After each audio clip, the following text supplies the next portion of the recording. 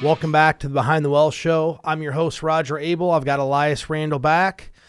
Elias, a lot of big news this week in markets. I think I saw something that the S&P's down 7 weeks in a row.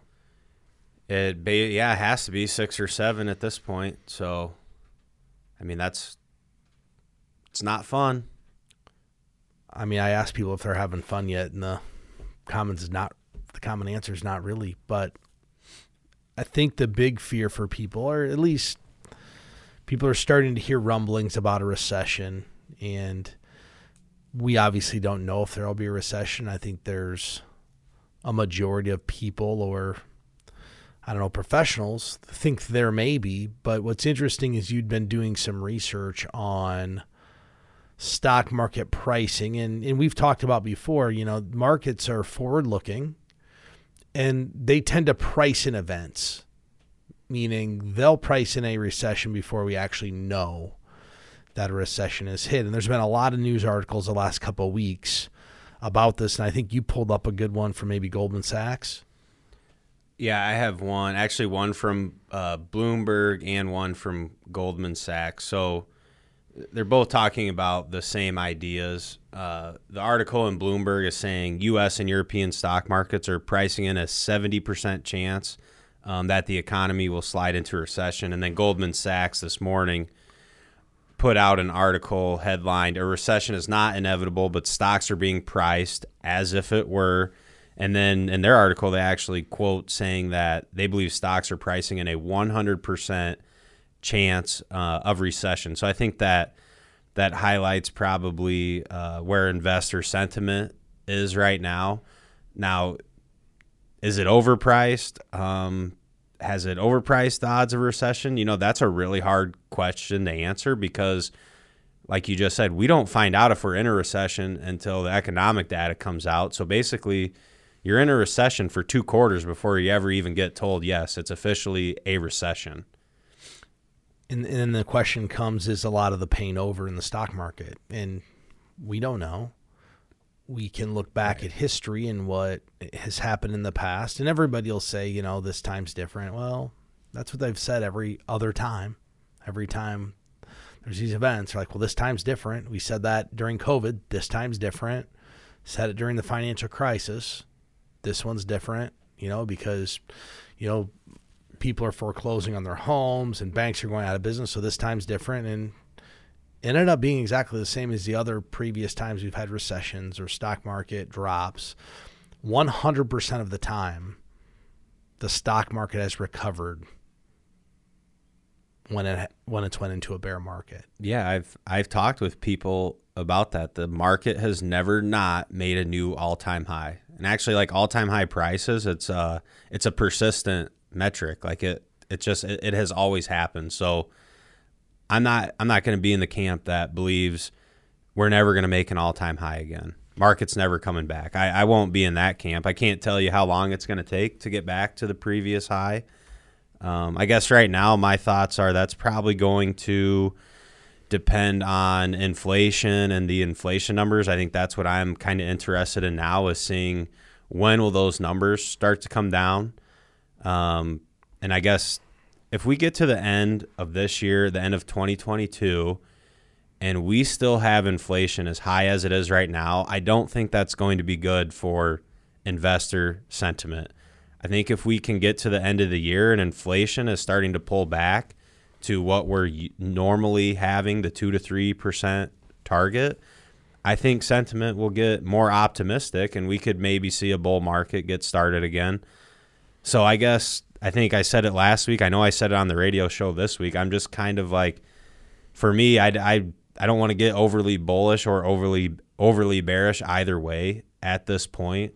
And I don't think investors should be getting too aggressive either way either. I think you should just kind of decide what's a strategy that's going to work for my situation right now and stick to it.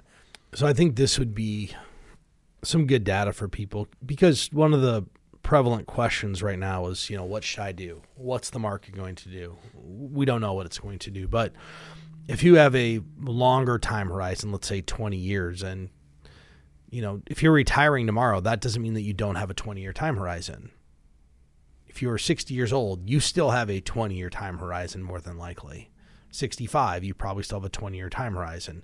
Should your philosophy change? Potentially, but I would pose this question to anybody who's thinking about getting out of the market. And I'm going to give you a 3-year period of time where I believe people were getting out of the market.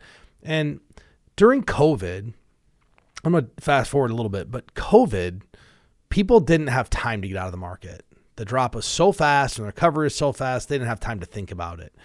But when these nasty markets go out for a long time, meaning 1 year, 2 year, 3 years, it takes a different level of fortitude to have conviction to stay in a market. So I'm going to go back to 2000. The S&P 500's change for the year went down 10%. 2001, it was down 13. 2002 is down 23.37. So in 2002, everybody was saying it's different this time. I'm not sure the market will ever come back. They were saying exactly what people are saying today. Do you know what the closing price was for 2002, year-end close, 2002 on the S&P 500? I do not know off the top of my head. Okay, I'm going to tell you in a second. But think about this. If in 2002, I said you should invest all of your money in the S&P 500, people would have said, man, you're crazy. No way. Year-end, am I going to do that? If I roll back the clock, and today I said, I'll give you the 2002 price today, how much would you have put in? You'd be crazy not to put all your investable assets into it. You'd have leveraged everything you had. You'd have borrowed every dollar you had to go into the market. The closing price for the S&P 500 on 2002 is 879 points. Yeah. It's, it closed around 3,900 yesterday. So what is that? Just under 400%. And at the same time, they were saying exactly what people are saying today. Well, it could go lower. Yeah, it could.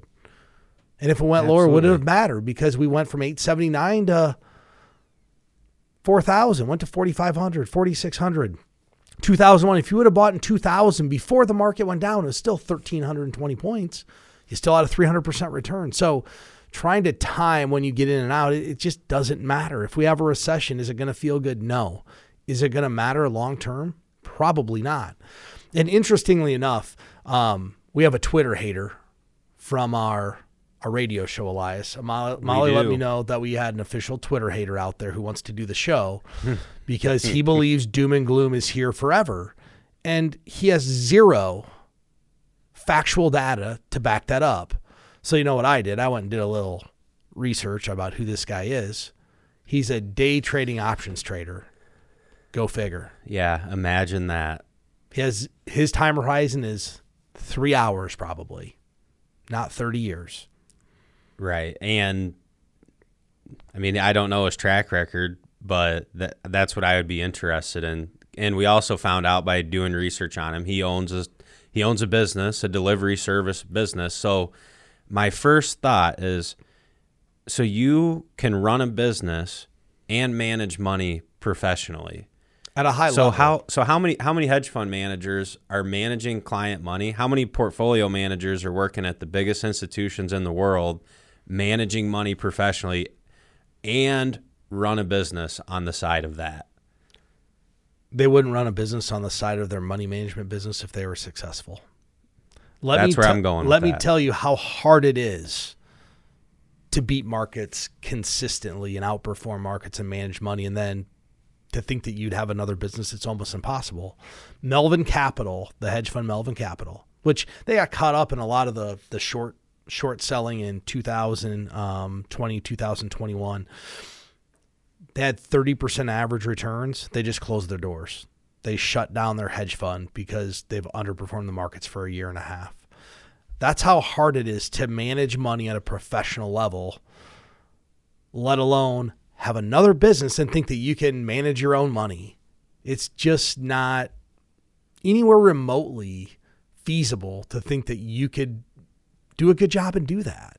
Yeah, and I'd also like to know how much money, because Twitter's Twitter. So obviously someone says something negative on Twitter. I don't put that much value into it, but the other consideration, how much money is this guy managing on behalf of other people? Does he have clients? Well, of course he doesn't. He doesn't have any licenses. He's an options trader. Right. He's got an E-Trade account or probably Robinhood. It's probably not even E-Trade. It's probably Robinhood. Yeah. So he's maybe trading. Maybe he has some buddies he taught how to do it. Maybe he does a TikTok video. He learned it from TikTok. Right. Every now and then. But I just really got a kick out of, because some of his comments were, your show is dangerous for investing clients, even though we are giving what I consider to be like the most prudent advice, and we do full financial planning. So we're being as thorough as we can possibly be. And we're also providing historical data. We have access to research from all of the big institutions, and he's in a minority. When you say things like he's saying, well, the market go down 70% and never come back, very few people believe that. Very few professionals in the financial services business believe that. It could happen, but would you bet your money on it? No. I would never. I wouldn't. And here's the other thing. He doesn't have any compliance department. Every show we put out, it's reviewed by a compliance department. If they thought we were dangerous, guess what? We wouldn't put the show out. We'd be shut down, yeah. So, when you start to take advice from other people, we've talked about this for years. 15 years ago, Jeff came up with the idea that you should have a media filter. This is exactly why you need a media filter, to figure out what's good information and what's bad information. And to go along with media filter, because the news does a great job of sensationalizing all the news, but maybe a part of that media filter should also be like, I'm friends with this person filter. The guy who owns the delivery service that delivers goods to my business, and he gave me a tip on how to trade options. You should maybe have a filter for that too. So I think the media filter could be the big umbrella, but there's other aspects of that, like taking investment advice from your barber or the guy who mows your lawn or the guy who remodeled your kitchen. Those are maybe not the most prudent places to be getting investment advice on your portfolio. I would agree with that. As we jump back to the recession question, I know you had those articles, and I thought this is what's really interesting. So I'm going to just reference the Bloomberg article that was put out here, I think about a week ago, where it shows the S&P 500 at this time was pricing in a 70% chance recession. The U.S. high yield credit market was pricing in a 30% chance of recession, and the 5-year bond was pricing in a like 15 or 20%. And what this article is actually talking about is potentially stocks have overpriced the recession risk. I mean, the fact that Goldman Sachs says they're priced at 100% means there's no margin for error. And if there's not a recession, then what happens? Do stocks rally back? I don't know if you read the article from Tom Lee that Tom Lee put out this morning on I have FS not Insight. seen it yet. Let me just read the headline to you. One more sell-off than shocking rally coming in the S&P 500 within days. And we've talked about this with people. So what he thinks is there's going to be another sell-off. And Tom Lee, for those who don't know who he is, he does a mass amount of research for hedge funds, the investment world. He's a perpetual bull, though, just to level set. He's not a perpetual bear. But we've talked about this. If the market makes it hard to get out when you should get out and hard to get in when you should get in, is it easy to get out of the market when it goes down every single day? No, it's not. Because here's what people want to do. Well, I'm going to wait for it to come back a little bit before I sell. And it just keeps going down. And then to get into the market, once it starts going up, no one wants to buy when the market's up. They're like, oh, well, the S&P was at 4,000 and now it's at 4,200. I'll wait for it to go back to 4,000. May never go back there. So that's why we talk about not trying to time the market, because it may be very hard to get back into the market when you want to, and not because you can't just press the button. It's that emotionally you won't be able to press the button. Correct. And so Tom Lee runs a research firm, right? And they do a lot of research for institutional money and hedge funds. And here's the thing about the professional money management. Professional money management is making these decisions, and they're looking at all the data, all the research, and really, here's the reality of the situation. By the time retail investors actually know what's going on, and then they want to do something, it's typically too late. Because I've recently talked to some people. Well, we want to wait till the market starts coming back to invest money. Well, a portfolio manager, they don't wait until the market starts coming back to start investing their money. They have different metrics that they're looking at and price targets, and they're going to put dollars to work in the stocks that they want to buy, or they're going to make the trades that they're going to make, and they're doing it. And by the time most retail investors can react, it's come and gone. So you either need to stick with what you're doing, or I guess maybe just if you're a retail investor and you're struggling in this market because it's been hard the last 5 months, it might be a good opportunity to get in touch with a professional. You could visit our website. You could ask someone in your local town. I'm kind of almost to the point where, and I think Jeff said this a while back, like when the market gets like this, if it doesn't move you to get a financial plan and be more prudent with your planning, what will?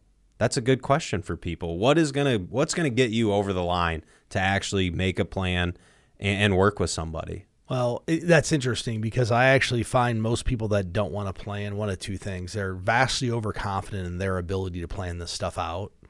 And if you think a spreadsheet in Excel is sufficient, it's not. Yeah, that's archaic at this point. I've seen lots of spreadsheets in Excel. There's nobody is building them in some level to account for variance in there. They just assume I'm going to make 6% every year and spend 4%, and then I'll be okay. And nobody's ever made 6% every single year. Like, that doesn't happen. If the market's average 9% a year, nobody makes 9 every year. For instance, I think the most dangerous calculator out there is on the Dave Ramsey website. You go out to his calculator to calculate how much you're going to save for retirement. They default to a 12% rate of return. That's the default? That's the default, it's 12%. Well, yeah, maybe a market or a segment of the market has returned 12% a year on average, but it has not returned 12% every single year. So people want to do that and use that calculator. I'm like, well, why don't you use 7 or 8%? That just kind of levels it out for the variance that could happen. But 12% every year, it's not realistic. I don't even know where you get that number. Yeah, But people don't understand it. Yeah. And here's why. I played this game with people at the office. If I have 3 investors and they each invest $100,000, they each average 8% rate of return, the human brain believes in 10 years they all have the same amount of money. They each invest 100, they each average 8%, they should all have the same in the end, right? It's not accurate. That's what people think. Variance will play a part in that. If somebody loses money the first year and one person makes money, it's likely the person who made money in the first year is going to have more in the end just because of compound interest. And that's where you can't just use a static number in your financial planning scenarios that you're building on your Excel spreadsheet. So that's one. They're vastly overconfident in their ability to do this. And if you saved up $7, $8, $9, $10 million and you spend $60,000 a year, you're right. You don't need a financial plan. You don't have to do any planning if you don't care about where the money goes after you're done. Okay? That's true. Yeah. 2, they don't want to hear the answer. They know there's a lot of that they're goes not in. going to like the answer they get. They're not going to like somebody telling them that $8,000 a month you want to spend and you've saved up $800,000. That's not going to work. And I'll never forget this meeting. This is probably 7 years ago. I had a meeting. Jeff and I were in this meeting together. And these folks, they come in. We've done a first meeting. They come back to the next meeting. We see them pull up. Brand new Lexus, brand new BMW. They're driving separate cars, dual household income. They're making like $350,000, $400,000. I mean, they're doing really well. And I want to say I think they were like early 50s. And they had like $3 million saved. And they came in and we're doing a financial plan and we're like, how much do you want to spend? They're like, we want to spend $20,000 a month. Not joking. Okay. Like whatever you want to spend. If you think you have to live that lifestyle all the way through retirement, great. Their probability of success was basically zero. Yeah, you have to have a lot more money to be able to spend at that rate. Yep. Exactly. They wanted to basically be spending what they have now, but they hadn't accumulated enough. Well, they didn't become clients. They didn't like what we told them. They didn't like that they had to spend less. They didn't like the news that they hadn't saved enough to keep their lifestyle going. They felt that they were wealthy. And yeah, in most people's eyes, they were wealthy. They have high paying jobs. They're, mass affluent. But that doesn't mean you can live that lifestyle. They didn't want to know the truth. So they'll just go and do it themselves. They're like, we're just going to keep doing it ourselves. Well, we knew what the answer was. The answer was they didn't believe what we told them. They thought they were wealthy and they could spend that. And unfortunately, what'll happen is they'll run out if they try to live that lifestyle. Right. I mean, just the tax hurdle on the money and $3 million at that distribution rate, that's not sustainable. They had a 10-year runway, right? They still had 10 more years to go. They were early 50s. They were going to retire when they were 60. So they had a 10-year runway to make the money go. But still, if you get to $4 or $5 million, that's still not enough. Well, yeah, because if you're taking $20,000 out a month to get $20,000, it's really more like 35. You're taking from the portfolio, like $35,000. Yeah. So then your distribution rate on $5 million is nearly 10%. Yeah, that's how I was just easy math. I was just kind of thinking you're going to have closer to $10 million investable to sustain that kind of spending. So that's the other reason people won't go get a plan and they don't want to know, or they're underprepared and they just don't want to face what the reality of the matter is. So speaking of recessions and the stuff we're talking about, Molly found the cool article on Forbes. How stocks perform before, during, and after recessions may surprise you. So we can probably put this chart on the website so people can go look at the different years. I'm just going to highlight the averages of all these different years. So average return during a recession of all these different recessionary periods is negative 1%. 6 months before a recession, the average return is negative 2%. 12 months before, negative 3%. 6 months after, we're 7% positive. 12 months after, 16% positive. And then 20% positive returns after 2 years. So I think what this really highlights is even historically, and I know everyone says it's different this time, but recessions really, when you look at the bigger picture of investing, they're very they're short-term events, and the market returns, although painful when it's happening, scary when it's happening, and then when you mix in the news, especially this year's been actually we say that every year.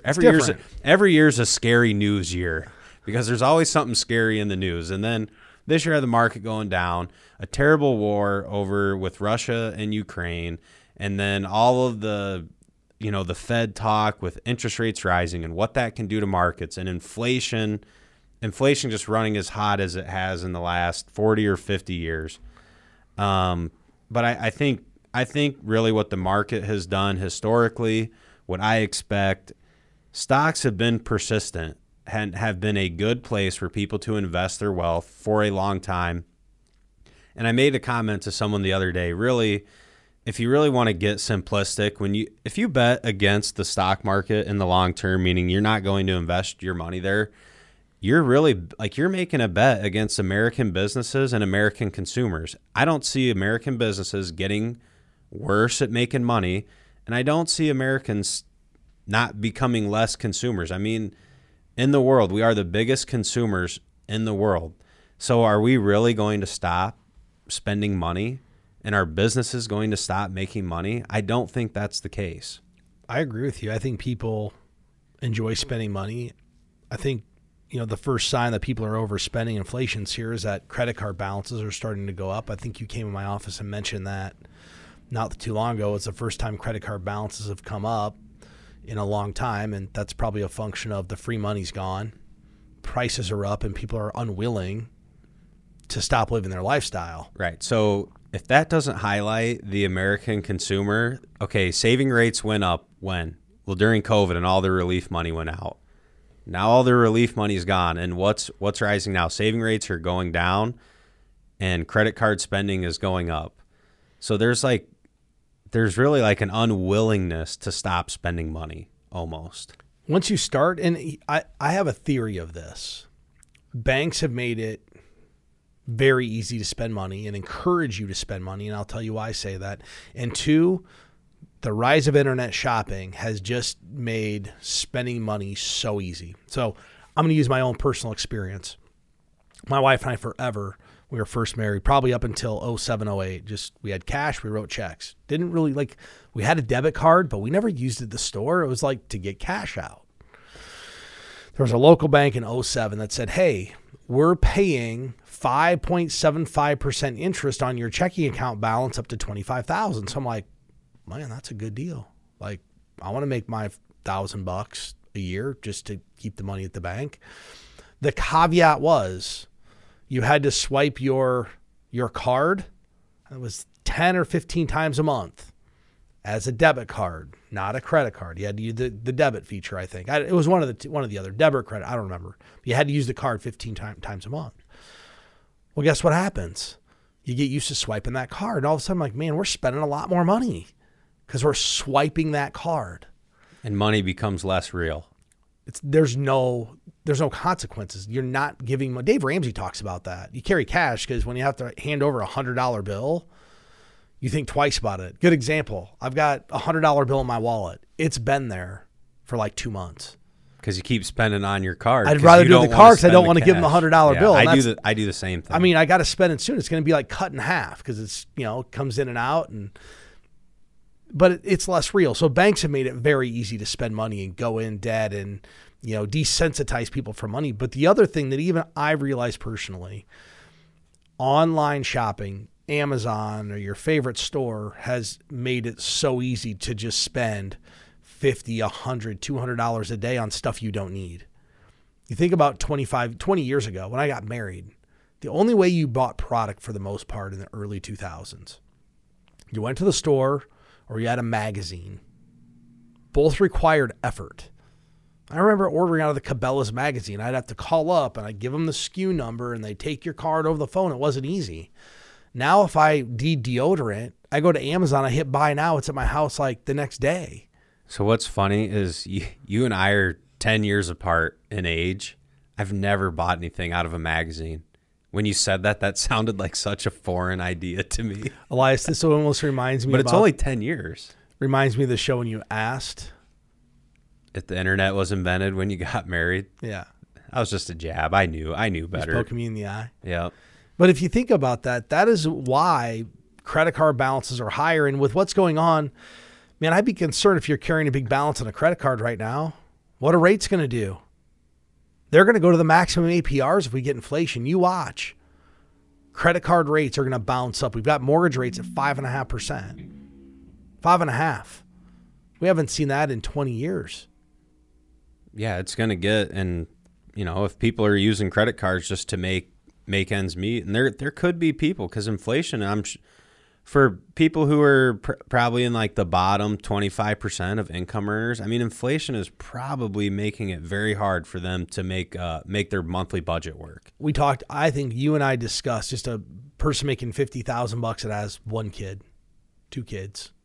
Like that's average. What's average household income in America? $60,000. So $5,000 a month before tax. Call it $4,000 they get after tax.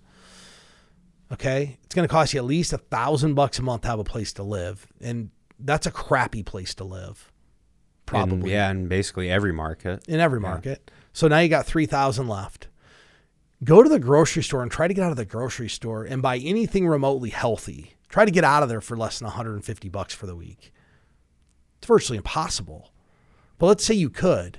That's $600. So you're spending of your paycheck 40% just on food, housing. Well, in today's society, a cell phone's virtually impossible to not have. I mean, I would almost consider a cell phone a necessity. I don't quite want to go there, but I almost consider it a necessity. I mean, go try to transact business anywhere. Go out to eat. You need a cell phone. I mean, my kid, we check him into school. You have to have a cell phone to check him into school. What's a cell phone cost? $150, $100. What's gas? Now you're spending $400 a month to fill your car with gas. The people, like you said, this 25%, they are struggling to make ends meet. You know, if you're the top 10% of income earners, is inflation fun? No. Do they really care? It's not going to change your lifestyle very much. It's not going to change your life. So I think that, you know, that's very, very challenging for people. Another interesting thing about inflation as we're talking about it, I don't know if you caught this. I was listening to CNBC a day or two ago, and Jim Cramer was talking about interest rates and housing prices. And not that I think Jim Cramer knows everything, but he's much more knowledgeable about markets than I am. I'm guessing he is getting dumped a ton of research that I'm not. So I'd listen to what he says. And I get it. He's an entertainer. Somebody asked him what it was going to take for housing prices to start to fall. 7 to 8% interest rates. That's what he said. And he said, they're coming. So you think about that. How excited are people going to be about buying a house and paying a 7 or 8% interest rate when they've never paid over 5.5%? Unless they're an older generation. And that generation probably has their house paid for. Yeah, the generation of people buying homes for the first or second time right now, that's going to be a major shock because we've been in a low interest rate environment for so long. It's going to make certain houses, you know, at 3% interest, you can afford a certain house, but then at 8%, you probably can't afford that house. At least in a lot of people's situation. Well, and I saw this article the other day. I don't know where it was, but it was talking about how home ownership and the American dream of home ownership for a lot of people's over. They're priced out of the market to be able to buy a house. Okay, over for what? Indefinitely, or just maybe over at this for point a little in time? bit? Yeah. I mean, you look around, you can barely buy anything. Number one, if it's for sale, it's gone right away. Makes me think about your buddy who sold this house. He's waiting for prices to go down like a year and a half ago. Yeah, they haven't gone down; they've gone up. Yep. Which he found a place and he bought one, but yeah, even back then, I was telling him I don't agree with you. I don't see how we could get into an environment where prices come down. According to Cramer, it's 7 or 8% interest rates, and we may very well get there, but that still doesn't change the fact that the demand for housing just far outweighs the supply right now. That's the real fundamental issue. It is, but there's going to be a crack at some point. I'm going to give you a great example. And I'm not predicting that housing prices are falling or there's going to be a collapse of the housing market, but something's going to happen. My uncle moved out to Phoenix. Literally, they bought a house like 3 months ago. You know how hard that is to buy a house in Phoenix. They got a house bought. He said at the time they met with a new home builder, and people are building homes today, having homes built. They don't ever plan on living there, and they're making a 20 or 25% profit to sell that house. And if the person who's building that house isn't paying cash, there could be a big issue. Because when you started building the house, that rate was 3.5%. And most rate locks are what, 45 to 60 days, maybe 90 days max. Well, construction timelines are 6 months to 9 months out. So you started building this house thinking that, hey, you know, the interest rate's 3.5%. It's going to be around there. And they go from 3.5 to 6.5. One, can you still afford the house? I know how people buy homes. People go to their bank. They say, how much can I get approved for? Oh, you're approved for $500,000. They go to the home builder. I'm approved for $500,000. So what do? They build the house for $500. For $500, yeah, and max it out. And they spend 15% more because that's just how building a house goes. Like there's always 10 to 15% of overruns. Yeah. Well, they could afford that house for $500,000 at a 3.5% interest rate. At 6.5%, they probably can't. So now what happens to that house? Now a builder has the house. Is a builder going to sit on the house and have this negative carry for a long time, or is the builder going to be like, dude, I got to get off of this house? And that's where you're going to start. That's where you're going to start to see some price compression. I'm not saying it's going to collapse, but that scenario is going to play itself out. Someone's building a house at top dollar. I mean, go look at lumber. It's all back up. I mean, it's very, very expensive to build a house. very expensive. So I think those are some things that, as we start to talk about recession and markets and housing prices and inflation, like those are the things I like to think about that could potentially turn, inflation to have some negative pressures. And that's why we're raising interest rates. We're raising rates to cool inflation. That's exactly why they're doing it. And do I think we'll come to equilibrium at a reasonable rate at some point? Yeah, but it's going to be a little bit of pain to get there. Yeah, it is. It will be some pain to get there. And I read a LPL, our broker-dealer, put out a blog post, and I read it. And I thought one of the insightful points of that regarding inflation and raising interest rates. So the person who wrote it pointed out you can raise interest rates, and that doesn't fix supply chain issues. Now, there were some points in the article about some of the supply chain things are starting to get worked out and figured out. So if we can keep that going in the right direction, that will certainly help inflation. But I thought that was a good point, because you can raise rates. You can raise rates high and keep raising them as high as you want. But if the supply chain can't get the goods where it needs and demand stays where it is, that it's hard to curb inflation that way. Well, that's a good point, because in America, COVID's not over, but I think we all feel like it's not as big of a deal it was a year and a half ago. And I go back to my family getting sick a couple weeks ago. You went 2 days and we were all sick, but we didn't test for COVID until the second day. A year ago, if you had a sniffle, yeah, you drove to the grocery store. You were getting a COVID test. Yeah. And I think people don't realize that right now in China, they're having their largest outbreak since March of 2020. They're shut down. They have a zero COVID policy. So that's still, while we're back to business in America, it's not back to business in every single country around the world. And our supply chain is so globally interconnected that it's still being massively disrupted by China not being open. Yeah, and China is a huge part of that, the global supply chain and getting goods, especially here and all around the world. So, there's going to be drag on that until they can open their economy and get back to full business. It's just kind of going to be waiting for that, at least a little bit, right? Part of it. I mean, I don't know. I know there's still supply chain issues because I can't buy a cheese tombstone pizza anywhere. It's driving my wife crazy. Cheese tombstone? You can't find them? Nope, not at Hy-Vee, not at Target. She cannot find a cheese tombstone pizza. So I told her you have to go with a different brand. But I'm just thinking about supply chain. I'm like, well, what's going on? Why can't she find a cheese one? That's the first world problems in our family right now. But with that said, I want to thank everybody for listening to the show today.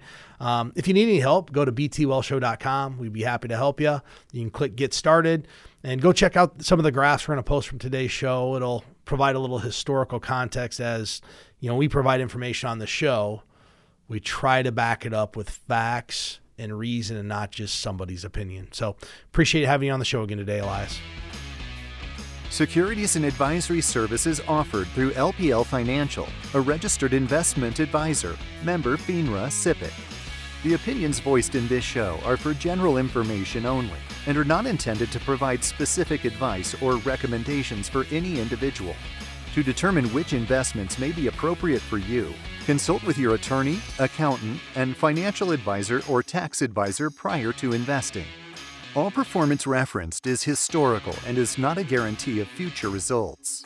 All indices are unmanaged and cannot be invested into directly. Premier Investments of Iowa Incorporated and LPL Financial do not provide tax advice. Please consult your tax professional.